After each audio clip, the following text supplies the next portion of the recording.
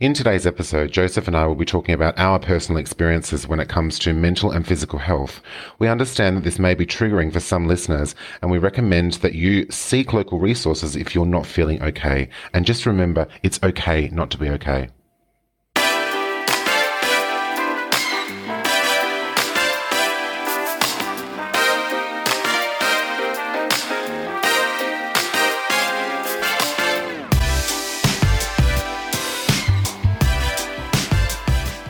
Okay, she is good. She is recording. Matthew, do you know that this is the 10th time we have recorded?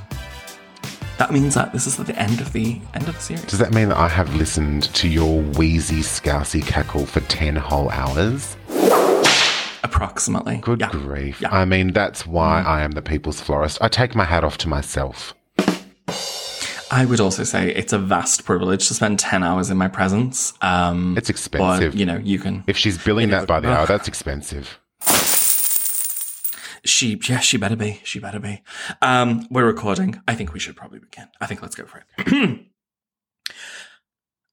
I'm excited. Sorry, I know I just gave you a false start. I said I was going to start, but no, I'm excited. This is the end of the bloody series. Then fucking get on with it. God. By the time by the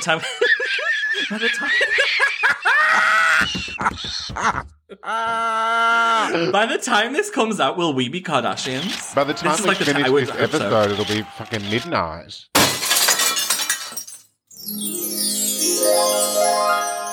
In the world of floral design, there are so many educational, brilliant, heartwarming podcasts. And if you're looking for that, turn this off now because this is not that podcast. Turn it off and walk away. I'd rather turn one and walk towards you.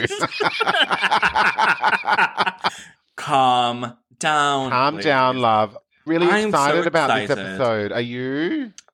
I am, but I'm also a little nervous because I feel there is a big difference between me and you. Okay, here we are. You put a lot of who you are out on social media. Mm-hmm. Like, I would say your brand and what I see in your stories is Matthew Landers 100%, warts and all. Here's my pudding. Here's my delicious cake. Can I just put a disclaimer that if I had a wart, you would see the procedure that I had in order to have it removed. That's how intimate I am with my audience. And your audience kind of lives for that, though. I bet they would be gagging. Yes. They would be gagging for it, whereas I would just be gagging. But yeah, But no, I'm a little nervous today because I don't put too much of my own personal life out there. So yeah, we're going to be talking about self-care, and so I'm excited, but I'm nervous. I feel like I'm ready to go on a date with a handsome man. Do you know what I mean? Is he upstairs? No, he's at work. Oh, rude. So I really think it's important for us in our industry as florists, creative people, nursery people, however you identify, there's going to be periods in our business, in our working life, that we actually spend a lot of time either working alone, autonomously. You might work in an environment with, a team as such. No matter how your day looks, everyone's going to have a different experience, and everyone's going to face different challenges with their mental health, with their physical health and well-being. And I think the thing I'm most looking forward to talking about now is that these challenges that you might face in your everyday working life are challenges that someone else has already faced. And it's something that someone else has already dealt with, and you are absolutely not alone. You're not stupid. You're not an idiot. You're not thinking, something imaginary, or you're not, being delusional. Like, these are real things. And I think it's so important for us to be open and honest and speak about our own personal experiences and things that we've had to overcome as people and professionals. Yeah, I think that's absolutely spot on, because in business, it's never just business, is it? It's always personal. Well, there's always, a human currency, a human transaction that's there. And you and I both have eponymous business names. So, for example, for us, if someone comes to us with a complaint or they come to us about the business, it actually feels like a personal attack on us. Absolutely. Or 110 million %. You're so right. You're so right. And I think there are so many people out there that work in the floral design industry. And I don't think, I could totally be wrong, but I don't think I've ever heard an episode of a podcast or an article or anything on self-care in the industry. No. Do you know what I mean? You hear about like the stem prices of Valentine's Day, and, wedding, processes, but I don't think I've ever heard anyone kind of sit down and be like, okay, well, like life isn't always a walk in the park. It's not always super easy for me. And there are certain things that I have to do to make myself feel good and make myself feel okay, on a physical level and on a mental level as well. So if you're having a tough day then, like let's just say you're having a really tough day, you're working on something and you're in your workshop or something like that, and someone calls and they complain and you have a really grumpy customer or something like that, whatever it might be, something that just really makes you go, what am I doing this all for? It really affects you personally. Do you have a tool or anything that you do, a go-to for you that makes you recenter? Yes, a hitman. I have a great hitman who handles all my complaint. No.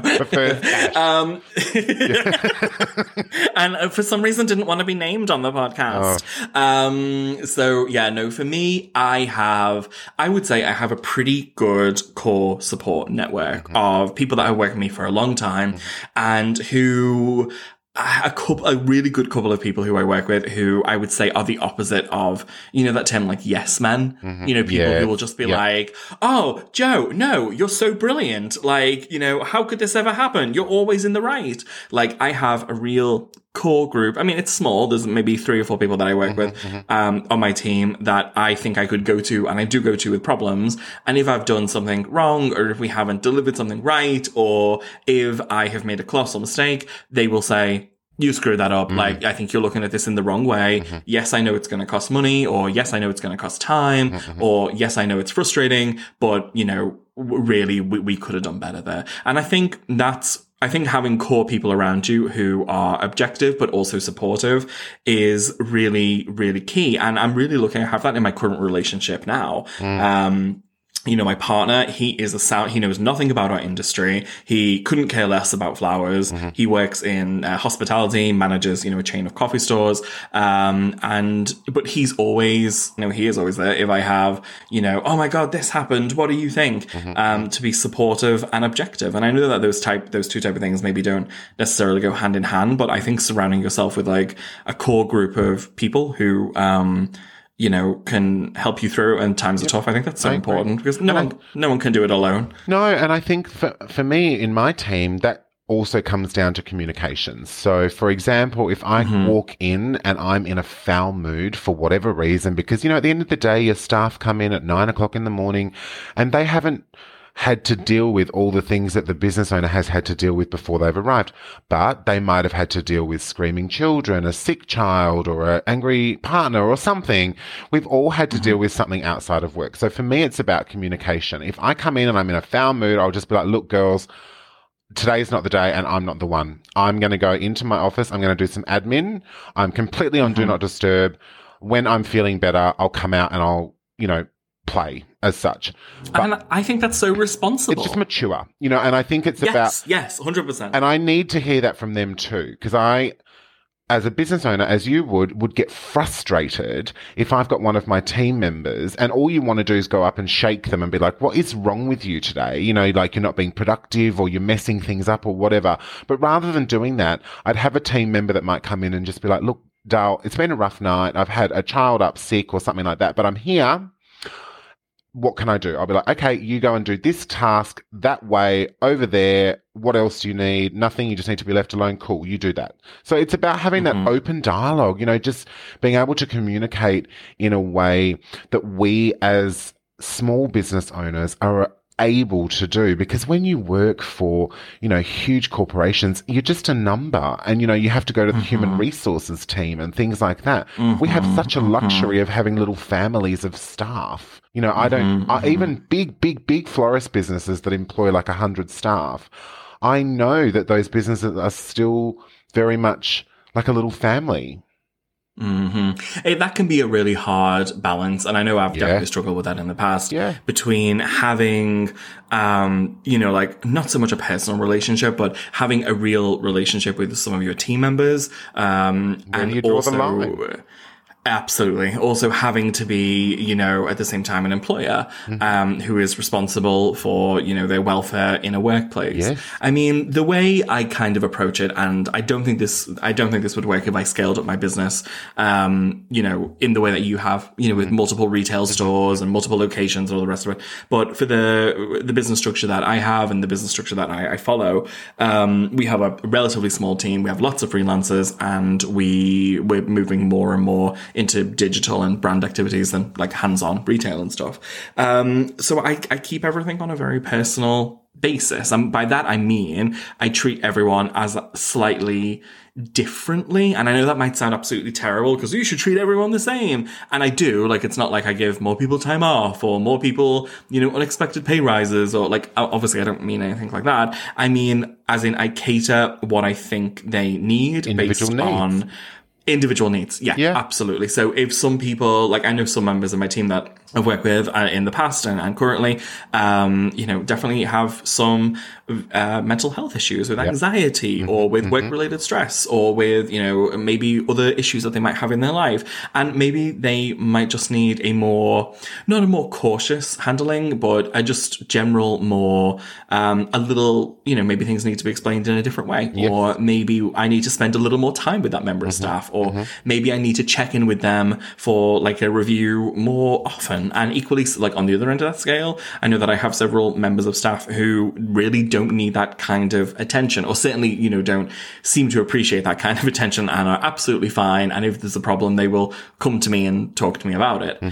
So I think you have to I think the best way to kind of manage a team and to kind of practice, self-care and care of your team is to have like a good kind of policy in place and a good relationship with everyone you work with, but at the same time also be aware that you're working with people, not numbers, and you need to be flexible with people's needs and and what people are like. So when I'm recruiting, I actually if someone makes it to the third interview stage where they actually meet me and that I interview them, what I actually make the team member do, or the potential team member, is write me a letter. And in that letter, I need them to tell me why they want to work with me, what I can bring to them personally and professionally, what they can bring to me personally and professionally, and also what they need from me to succeed. So if that means that they need me to explain things in a specific way or speak to them in a specific way, or if they have anything that will trigger them, any trigger words or phrases or anything like that, I need to know. That's the time to get it out and, tell me how I can be the best employer for them and how they can be the best team member for me. So as we get through that process as well, the next step is creating the policies and procedures, making sure that they understand that we have policies and procedures in place. If you feel unsafe at work, if you are being harassed by another team member, whatever it might be, whatever the situation is, this is the process to follow in order to make sure that I, as the business owner, know about it and I can act upon it immediately. Yeah, I think that's really, really sensible. And I like how I think all good things start with good communication. Yep. All good relationships definitely have to have good communication at the heart of it, so you can both understand, what each other is saying, what you mean, where your values are, and, how you can both work together and collaborate to make something, a really good working relationship. I think it is a really tricky industry that we're in. I mean, as you know, like about a third of my business is in the wedding and event industry. It is times when we have not a huge amount to work on. And there are times when we have so much work on and everything is go, go, go. And it's high pressured and there's a lot at stake. And it can be so demanding at times. Tell me, what are the ways that you try and practice self-care with yourself? For myself? Okay. So I also am a big believer that you have to be able to be an inspirational leader. So your team has to be able to see that you take the self-care that's needed for you personally and that you're making sure that they're doing the same thing. So I too identify that, sometimes we work horrifically long hours. We might start work at 7 a.m. and, it's 3:30 in the afternoon and no one has actually eaten anything. So I know where you're going with this, aren't you? What? You're going with like company Botox. Stop it.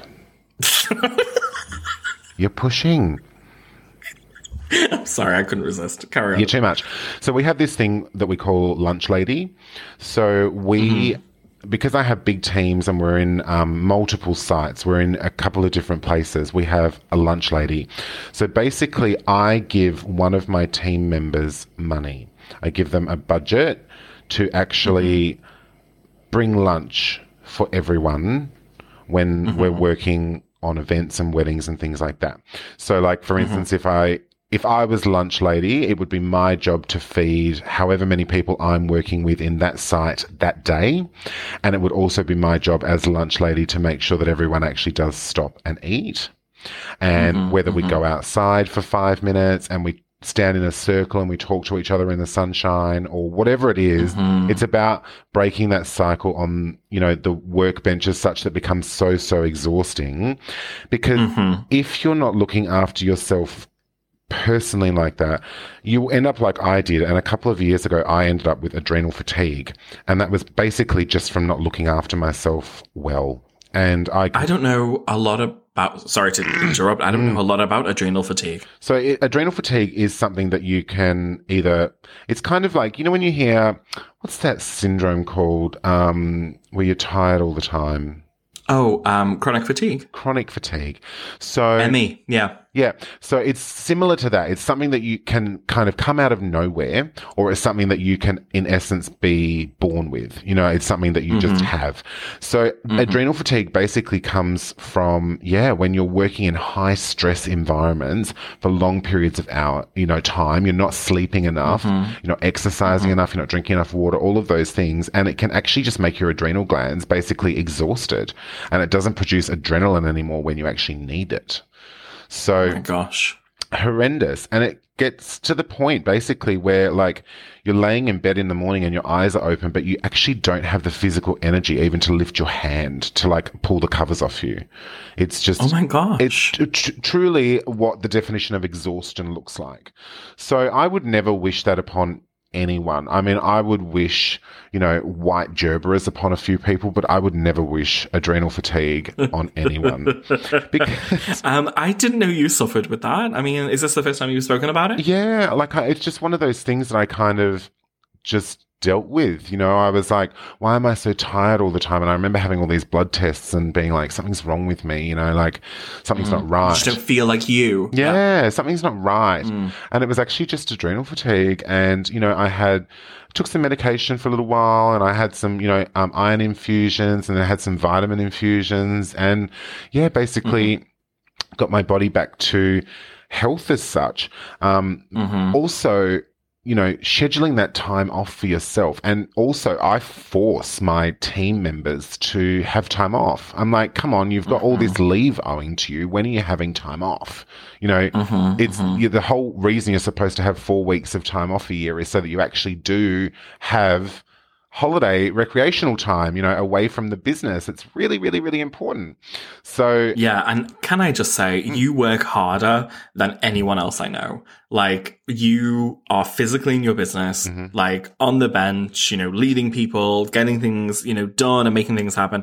And it's we've talked before, personally, I don't think we've talked so much on the podcast about the big differences between our businesses, and like how we work and how much we're like physically there and physically on. And I think therefore that changes how much self-care you need.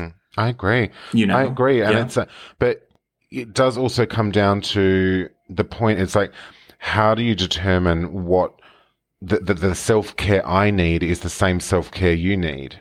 So it's every single person's going to have, individual needs when it comes to your self-care. And even just something as simple as, in a business, if you've got team members, if you've got staff, have outside people come into your business to help you facilitate a better workplace. I mean, all this shit as a business owner is all tax deductible, but it really is motivational to your team members and both yourself. I mean, I had a physiotherapist come in to a staff meeting and showed us how to stand at the bench, different positions and techniques, different ways of standing to combat fatigue. I had an occupational therapist come in and measure all of us that have our own desks to make sure that we're sitting at the right height and computer screen and things like that. It's about taking those steps as well as a business person. And I mean, if it's just you, if you're just, doing this by yourself at home or in a studio or whatever, you have to also do that for yourself. It's a huge investment because if you're like me and, you really work your business, if you haven't got yourself on your team, who's going to pick up all those pieces if you end up, flat on your back for 6 weeks because you've worked yourself to the bone? Absolutely. I mean, regardless of what your business looks like or how big it is or how many staff you have and whether you are, hands-on at the bench making things or whether you're in more of a creative director kind of role where you're not so much hands-on, I think one of the most important things you can do is take the time to look after yourself and to practice, some good self-care. I mean, for me, I saw the reverse side of that when I was like 22, 23, when I had pretty much worked myself to the bone. Like, I look back at it now with, it's over about a decade ago.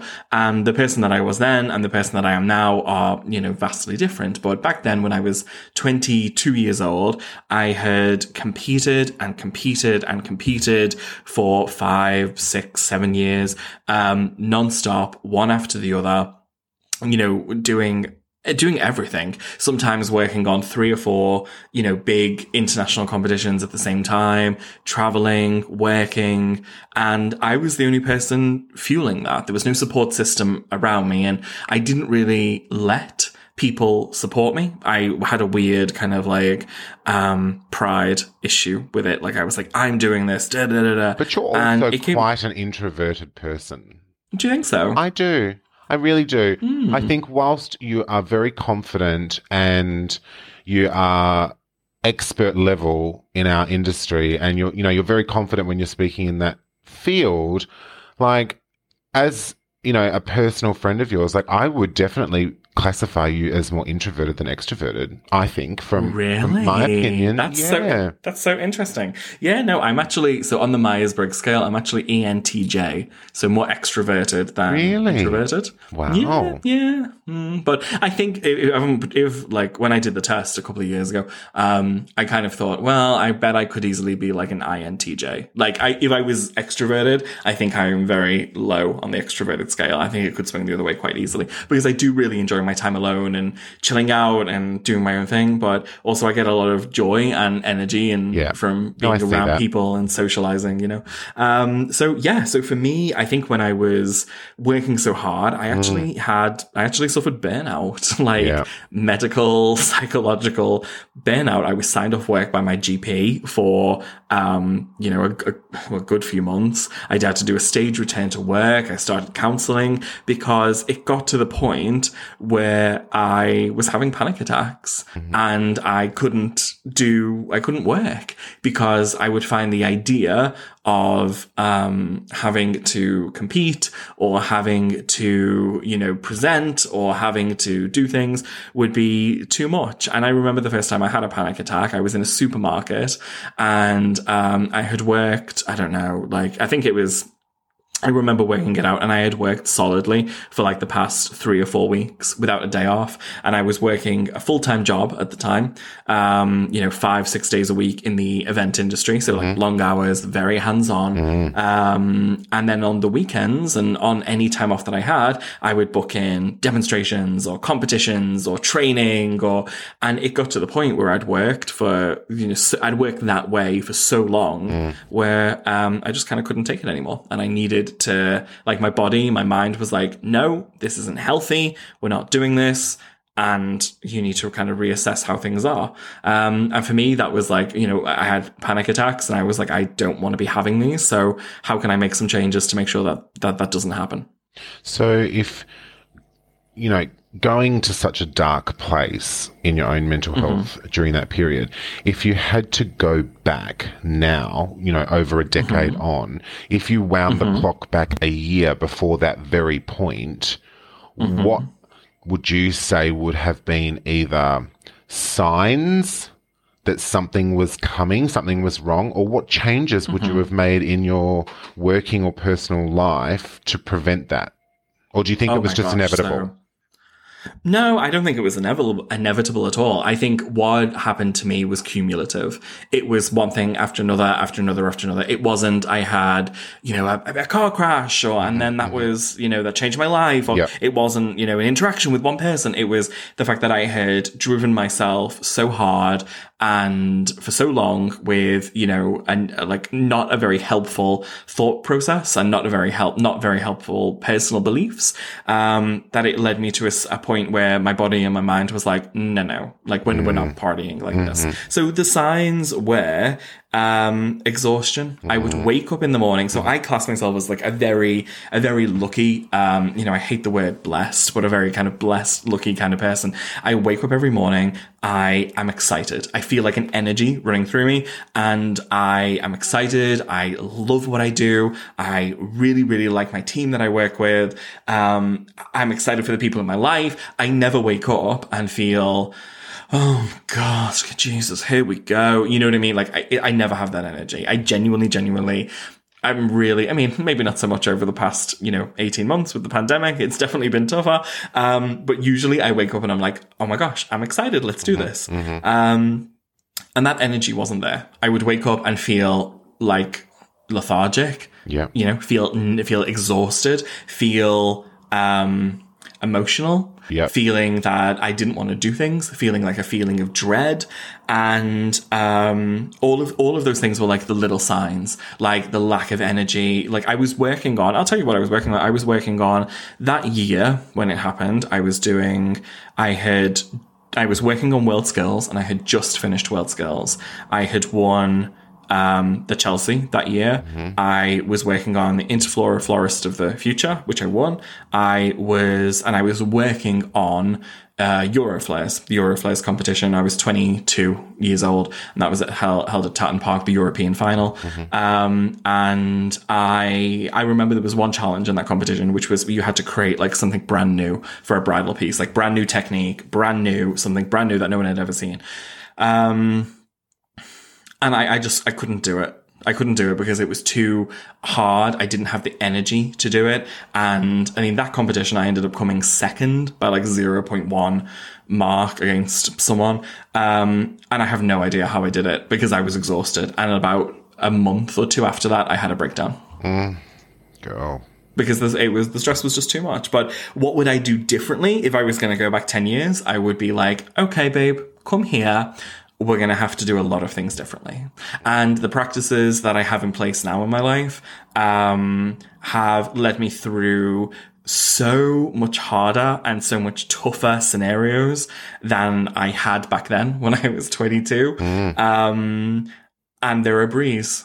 But for someone that's listening now, though, and they're suffering with what you've just described, feeling lethargic, feeling like they just don't have the motivation. Yeah. But what would you say that person that's listening now, what would you say would be a sensible step to maybe do?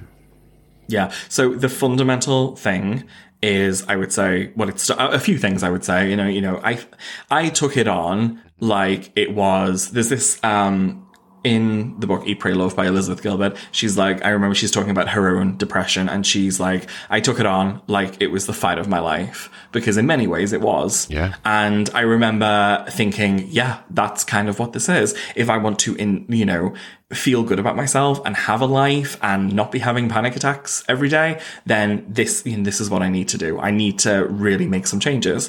It starts fundamentally, I think, with how you view yourself and how you think about yourself and how you treat yourself. And now a self-importance? not a self-importance, just a value that you value. Sorry, that's a good word. Valid, a self-value. Yeah. Yes. Yeah, self-importance. I mean, I have that as well. I know you do, but that's. But yeah, no, it's definitely more of like a value, self-value, self-worth, a value in being like, yeah, I am worthy, I am enough, I'm a good person, and I'm here. And it starts with that, but it also starts with it starts with getting the right help, with getting, I went to counseling for a year, and that was the best thing I ever did. It was the best investment in myself ever.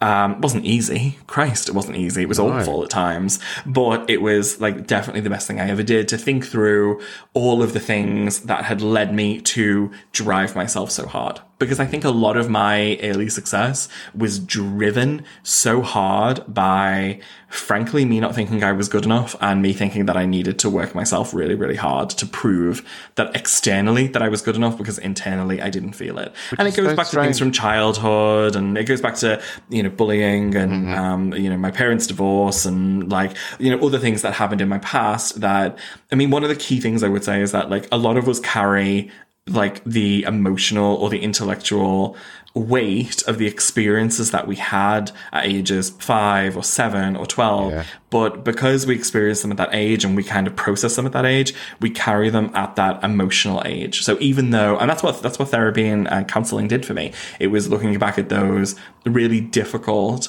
circumstances that happened when I was 5 or 7 or 12 or whatever.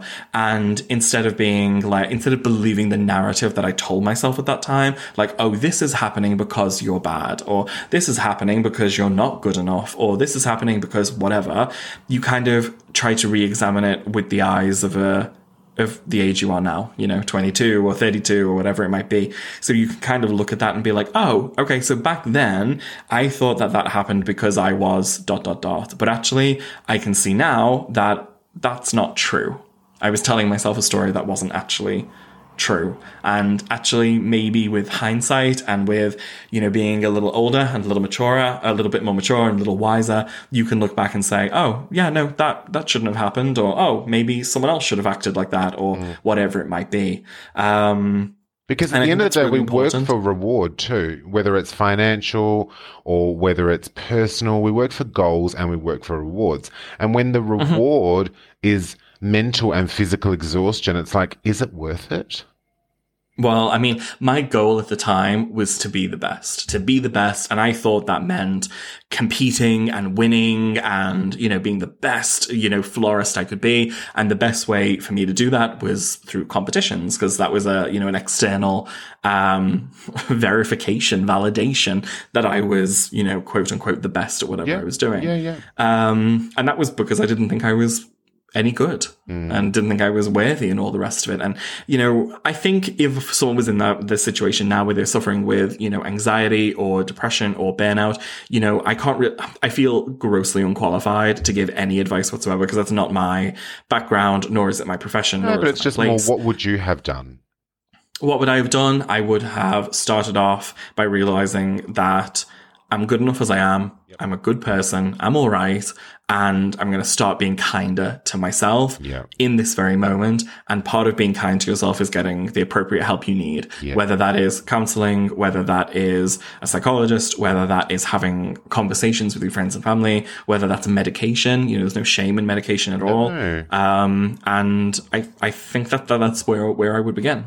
And that shaped me a huge, huge, huge amount, because nowadays, I couldn't imagine if I had a business and I was going through, speaking frankly, my business has been on hiatus for the past 18 months. We have done very, very few classes. We haven't done a single wedding or event since, the end of 2019. And I don't know if back then, the 22-year-old me would not have been able to deal with a scenario that I've lived through over the past 18 months. But, 33-year-old me is it's fine. We'll find a way through. We're going to be all right. Yeah.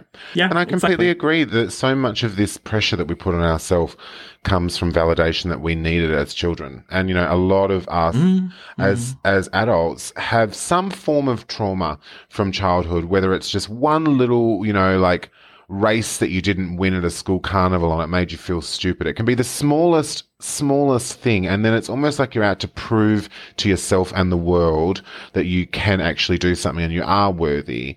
But the stress of all of that is not worth it. The actual, the hell that you put yourself through just ends up in something even 10 times worse.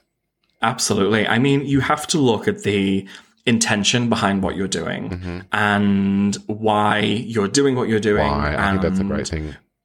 Where's that going to go? I mean, because I think if you just kind of do what you've always done, you'll just get what you always have. And I want anyone who's listening to this who, might be going through, something personal that is difficult or hard or, is making them feel like they don't want to get up every day. Is that it all starts, I think all success and everyone deserves in life to feel and to know that they are good enough, that you're a good person. No, you're not your past. You're not everything you've been through. You are not all the things that have happened to you. You're the potential of what you can be. Yeah. And I think it starts by being kind to yourself, and it starts by being good to yourself, and it starts with self-care. So I have a little regime of activities that I do, not necessarily on a daily basis. Some of them I do daily. Some of them I do, weekly. Some things I might not do for a couple of months, but they all add up to like the little equation of me looking after me and me putting kind of myself first. And like, I know that's kind of like an alien concept in our, society to be like, hi, I'm putting myself first. But I kind of do. No, I do. I do put myself first. Yeah. I put myself first in my relationship with my partner. I put myself first in my relationship to my family. I put myself first with my business. But simply because I think if you do not put yourself first, if you don't prioritize your own self-care, and I'm not talking about like being, grandiose or being, outrageously selfish or, throwing your weight around or being overly egotistical. I'm talking about if you don't prioritize your own self-care, like, where are you going to go and what are you going to do? Because if you can't, fill yourself up, you're not going to be able to give to other people. No, and it's just like, it's a battery, love. Once the battery's drained, you have to recharge it. Like, I totally agree with that, like looking after yourself first. And I'm very fortunate that my husband and I both share that. So it's, we both look out for ourselves first and then look out for each other second. And an example of that. Sensible. And how, yes, it's realistic. And an example of how that works for us and for me is I am grossly overworked. We've had a huge wedding season here.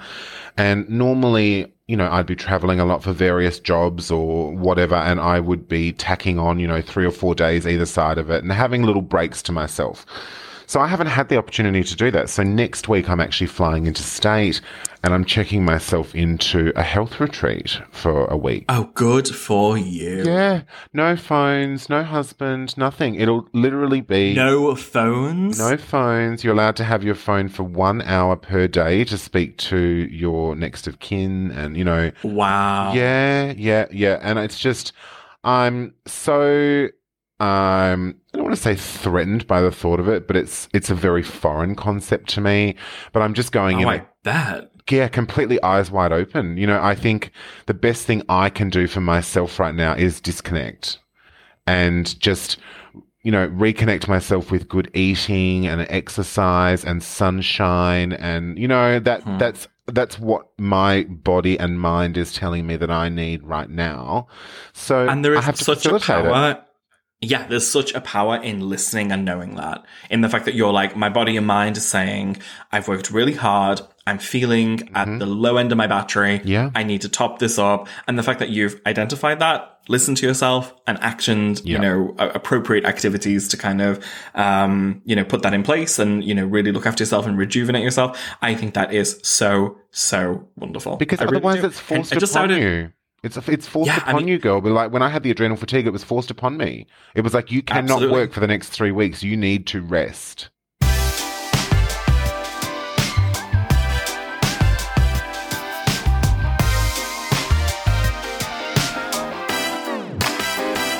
It was pretty much exactly the same story with my panic attacks. Like, there's this really great quote. I mean, don't quote me on who said it. I think it's Marco Aurelius. And he said, everything in your life is happening for you, not to you. And your whole perspective changes when you start to realize that. Like, I could look at my panic attacks and be like, oh my gosh, these are happening to me. But actually, with the benefit of hindsight, I'm like, wow, they happened for me. You know, when they happened, it wasn't great, but it led me to change all my behaviors and it changed the course of my life. Mm-hmm. And I think that's wonderful. I mean, out of interest, just a complete trivial note. Can you go on Instagram during your retreat? Well, if it fits in that 1 hour. Sure. Oh my God. I know. I look forward to seeing some delicious stories. I'm just excited. I'm just really, really excited. And I feel I'm not that sort of person that's all hashtag blessed and hashtag self-made and all that rubbish.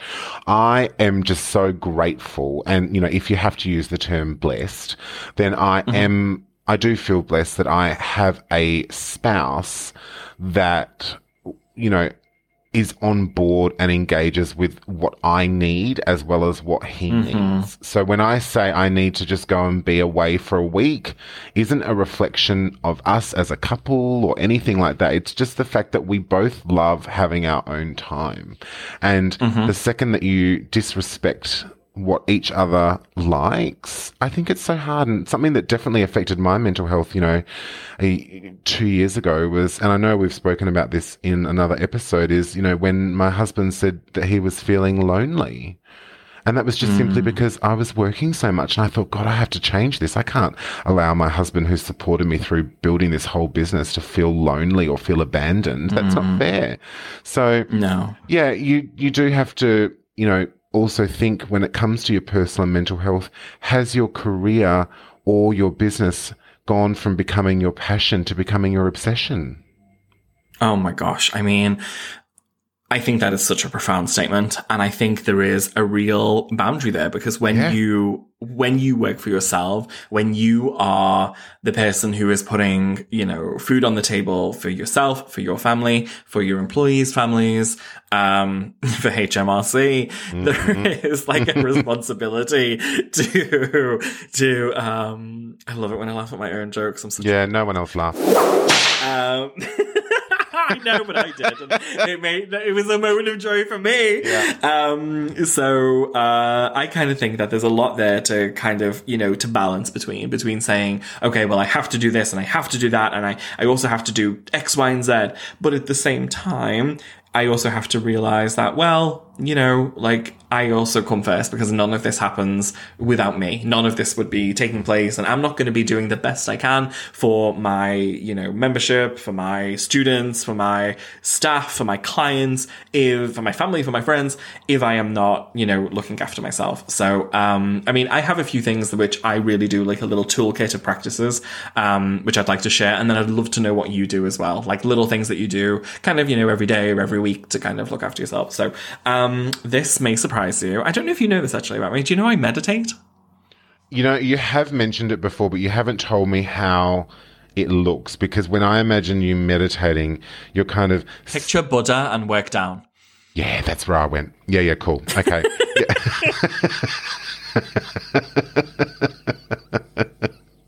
Because one of my staff, she meditates too, and she actually tells me that her meditative state is actually when she's walking, and she walks every day for half an hour, and that's actually a meditation for her.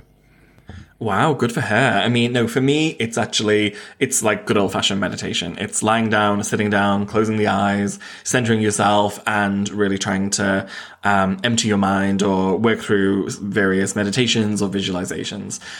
But for me, nothing takes me from 0 back to 100 than having a 20-minute meditation. It is like magic, sparkle, fairy dust powder.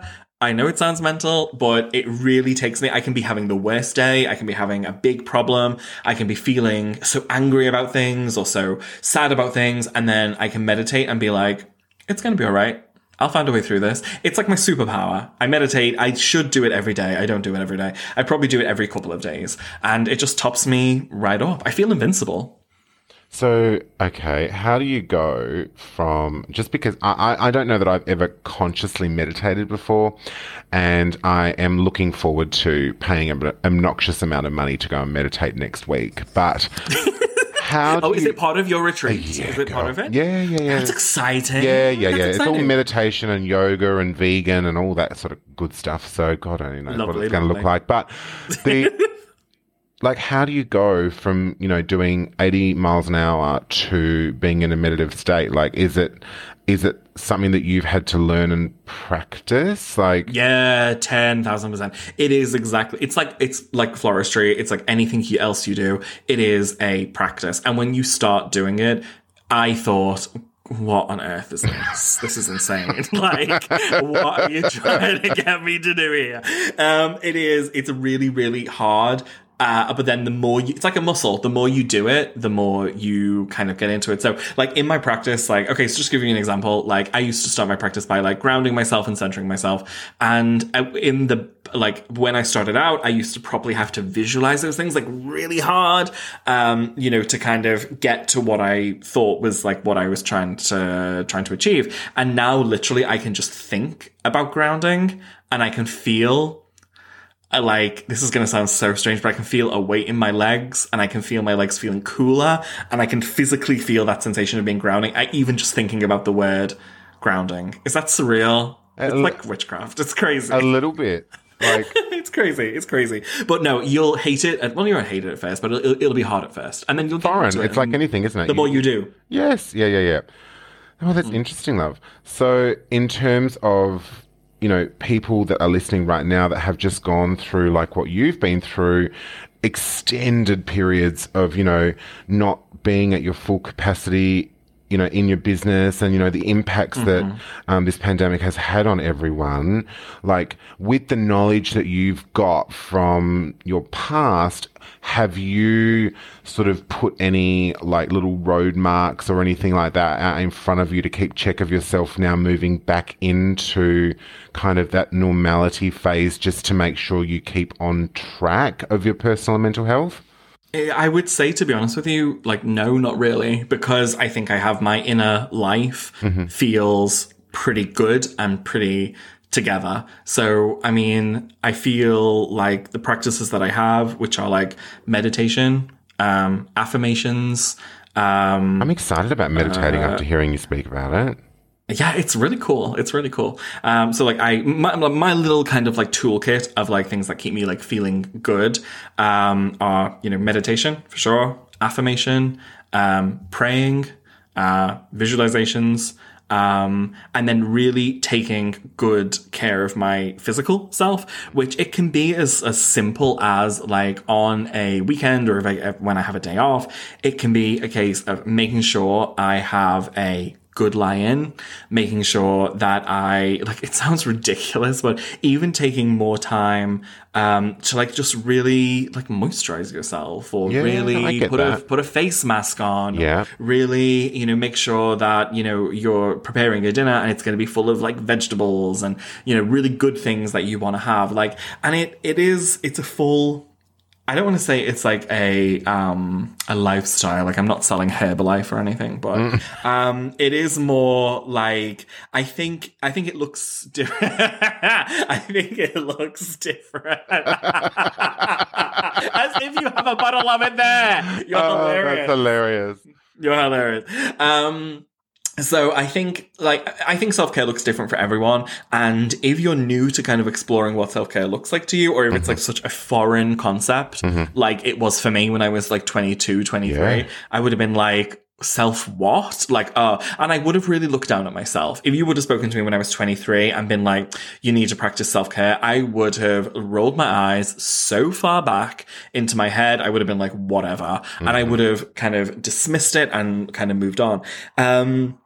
It takes a different form for everyone, and I think it takes a different package for everyone, and I think only you really know what that looks like. So, for example, like you said, one of your team members loves to walk every day for half an hour, and that is really calming and relaxing and meditative for her or him. Well, that's absolutely wonderful. For other people, that might be hell on earth. They might be thinking, I don't want to go for a walk. Like, that's awful. And that's absolutely fine, because that other person might, really enjoy, I don't know, gardening for half an hour every day, when they get in from work or whatever that might be, and you might think, oh God, the last thing I want to do is garden. And that's fine because we're all different. We all require like a different, I kind of think of it like cars, I guess. You know, you have that dancer analogy, you know, for everyone it's different. Yeah. Like, I guess in a way, like the way to think about self-care is imagine we're all a different type of car, you know, a different version of vehicle or whatever it's going to be. And our like manual for how to like change the oil is slightly different in everyone. Yep, I agree. Or how to charge the battery or how to charge the AC. It's all slightly different.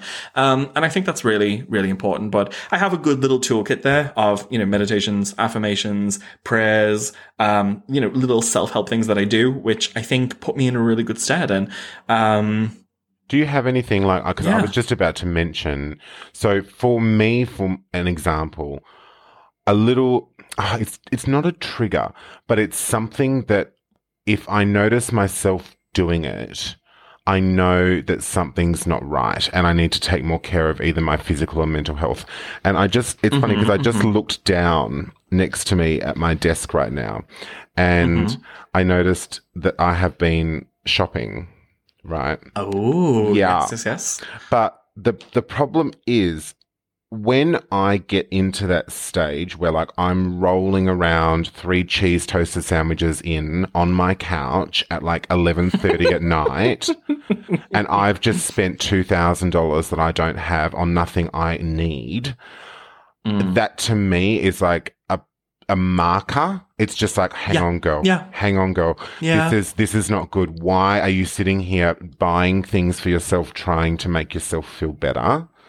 You obviously need something. It's those little, it's like, it's not so much a warning sign, but it's almost like a little warning flag. Sign. Yeah, it's a flag. It's a flag for me. That, like, I watched this documentary with Oprah a couple of years ago, and she calls it like bloody Oprah.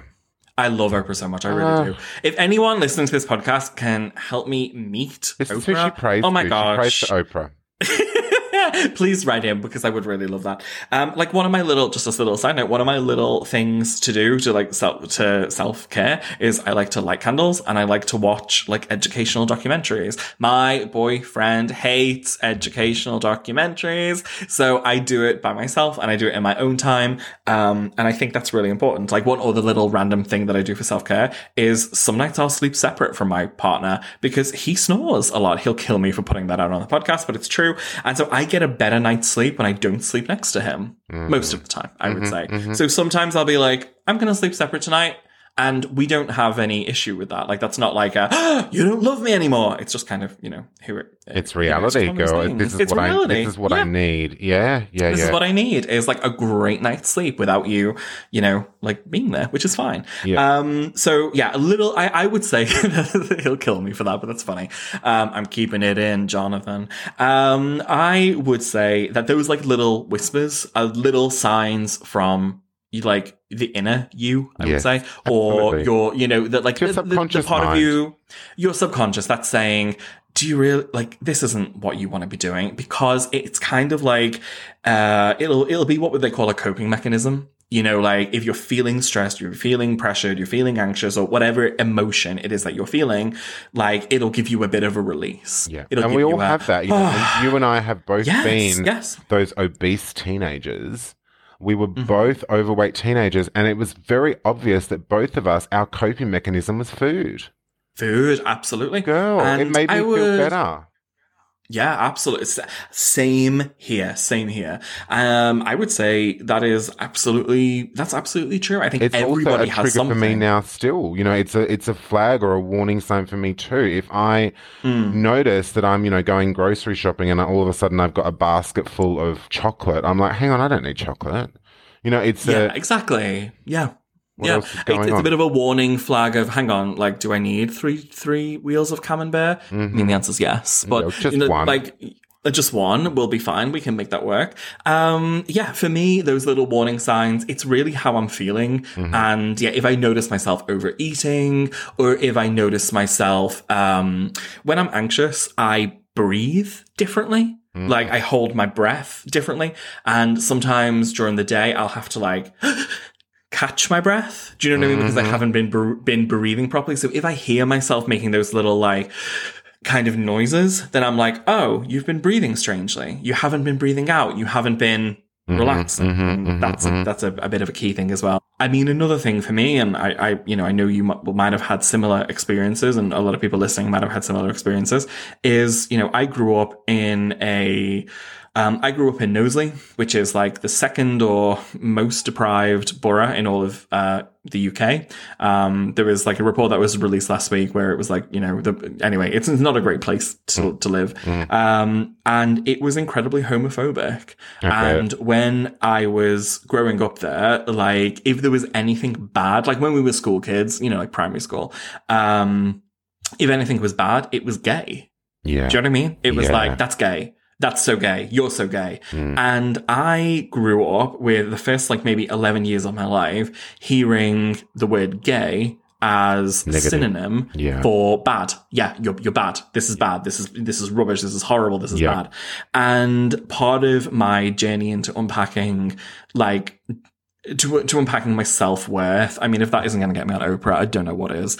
Part of my journey into unpacking my self-worth was realizing that it's actually okay to be gay. Actually, it's more than okay. It's kind of great to be gay.